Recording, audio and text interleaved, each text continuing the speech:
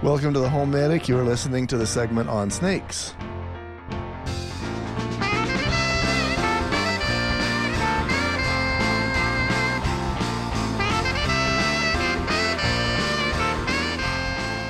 Welcome back to the HomeMedic, where we help you keep your money in your wallet, your family out of the hospital. McKay Tautu. Hi, Garth. She is the snake guru. Oh, yes. I know all about snakes. She knows all about them. Having done some running in the beautiful outdoors and having met some snakes, she's become a fan of every one of them. Every single one. So In this segment, we're going to talk about the different kinds of snakes that we have out there and where they're found and what to look for. So let's say that you live, McKay, let's go for Idaho. All right. Chances are very thin that you're going to run into a coral snake unless, it's the coral snake that somebody was keeping in their basement and that it escaped. Chances are much better of a rattlesnake. So we'll start with coral snakes because they're kind of a category of their own, and then we're going to go to pit vipers. So where are coral snakes? Coral snakes are going to be North Carolina, down through Florida, and then you go pretty much along the Mississippi River. You've got coral snakes along there. You have another strip that goes Arizona, Texas, Louisiana. Okay. So, wow. Yeah, if you don't live there, much less risk of dealing with a coral snake. All right. What about a pit viper? Pit vipers are going to be in a much wider area. The coral snake, the venom is actually a neurotoxin. And, that neurotoxin can be nasty. It can be deadly if you don't get help. Quite often, and again, referring back to something I talked about in the last segment, there are a number of individuals who were bit by a poisonous snake, and they just decided, again, this is man think, right? They just decided, I got bit, but I'll deal with it later. I'm rub some dirt on enough. Yeah, rub some dirt on it. I'm man enough, I'm not going to go to the hospital. And those are the people that died. A coral snake is going to have red, yellow, and black bands. Right. And it's going to look a lot like a king snake, which also has red, yellow, and black bands. And is mean. And is mean, huh? Yes, I know. Yeah? You've dealt with king snakes? I almost bought one. Oh, no, that was a corn. Is there a corn snake? A corn snake? Couldn't tell you about the corn snake. Okay, sorry. Okay. So the difference between the coral snake and the king snake, there is a phrase that maybe you can remember. It's, again, we've got the red, yellow, and the black bands. And so if you got red touch yellow, the phrase is red touch yellow, kill a fellow. That's the bad one. That's the coral snake.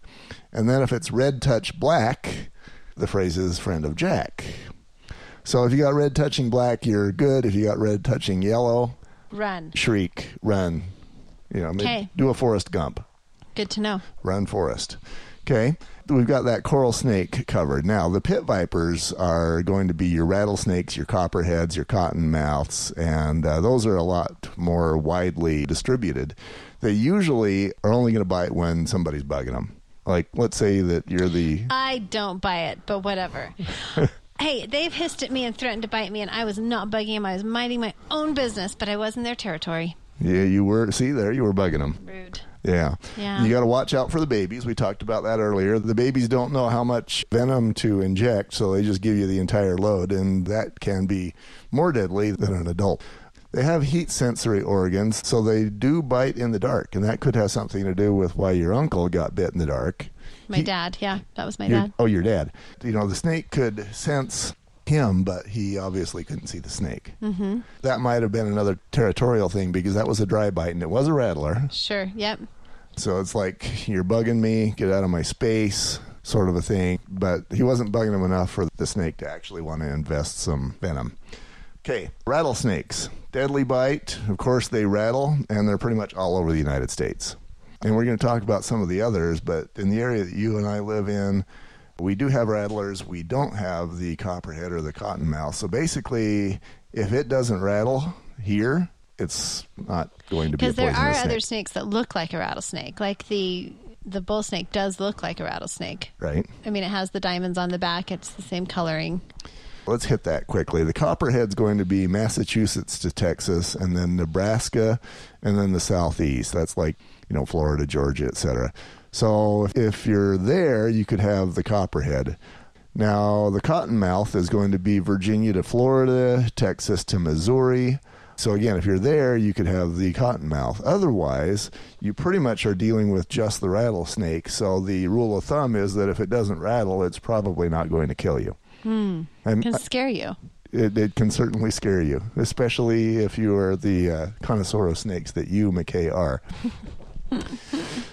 All right, copperhead, go back to that one. It has the most common venomous bite, and it is very painful, but it isn't usually a threat to human life. Now, the Wikipedia list that I did, the copperhead was the second most common death behind rattlesnakes, but that could be just because there's more of them and perhaps they're tortured more. Its venom is actually less venomous than these others, but the Wikipedia list is what it is. Yeah, painful, but the official line on it is that it rarely poses a threat to human life. Then you got the cottonmouth. That is a nasty, cantankerous, ornery, you're in my space, get out or I will kill you sort of a snake. Yeah. The kind that you would be most a fan of. Right. The bite can be fatal, and again, that's Virginia to Florida. And then Texas to Missouri. So, you're going up that Mississippi River again. Mm-hmm. And then the cottonmouth has been known to do the tree attacks. Have you heard about those? No. Where you'll get a human or something, they'll dangle their tail, and somebody comes underneath, and the tail is there, so they'll touch it or whatever. Oh, and then the gosh. snake knows that it's time for the other end to do its business. That is horrible. So you've got the cottonmouth that's doing that. Yeah, it is a very aggressive snake. And, the irony is that as aggressive as it is, of the 21 deaths since the year 2000 up till today, only 10% of those are cottonmouths. Who knows? Maybe there's just not as much human contact. Maybe it's not in as many areas. Ugh. We were floating down the river in Florida, and they told us before we floated down, because it was like a tour, to just not... It was it's called the Snake River, I think, even. Anyway, but you just don't get on the sides of the river. And so, just because there's snakes over there. Well, sometimes you can't help it. So my tube started going towards the side, and there's this black branch in kind of a U shape hanging down from this tree, because there's a lot of water moccasins over there. And so, sure enough, I'm like, trying not to go over towards the edge, and I'm going over towards the edge, and seriously, I had angels, because I get over there and I'm going right under this black branch, and it pulls right up, like it just goes up. So it was the branch goes up. The branch goes up. It was the belly of it was a water moccasin. Horrible. Good we had you here. Good your angels were working overtime that day. Seriously. Well, and I was only like 16, so yeah, I still had some work to do. This explains why you're such a snake fan. I know, but the day didn't end well, because then I accidentally put my finger in a fan and cut off the very top of my middle finger.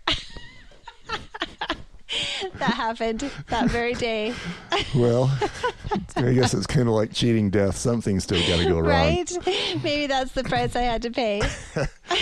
So in the next segment, we're going to talk about what to do and what not to do, and what the old, I want to say the old wives' tales, but that would probably be sexist. So let's just call them the old grandpa's tales, should we? That's sexist. Yeah.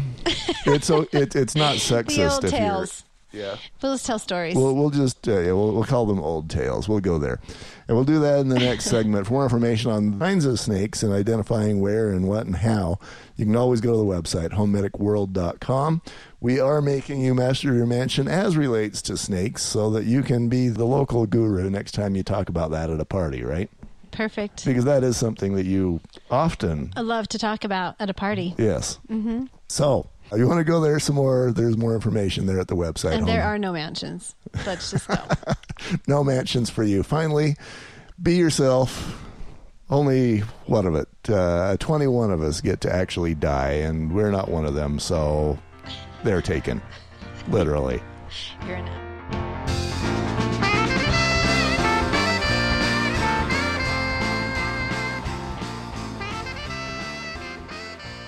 Hi, this is Julie with your Natural Solutions tip for the day. We get to talk about my very favorite blend today. It's a calming blend, and the reason I love it so much is it promotes restful sleep and helps you calm for the day. All that chatter in your mind, which I have a lot of chatter in my mind at the end of the day, and I have restful sleep like I can't even tell you. Same. You know what I'm talking about. My about. brain never shuts off. If you want to know better how to have a restful night's sleep, go ahead and contact us at naturalsolutions@homemedicworld.com.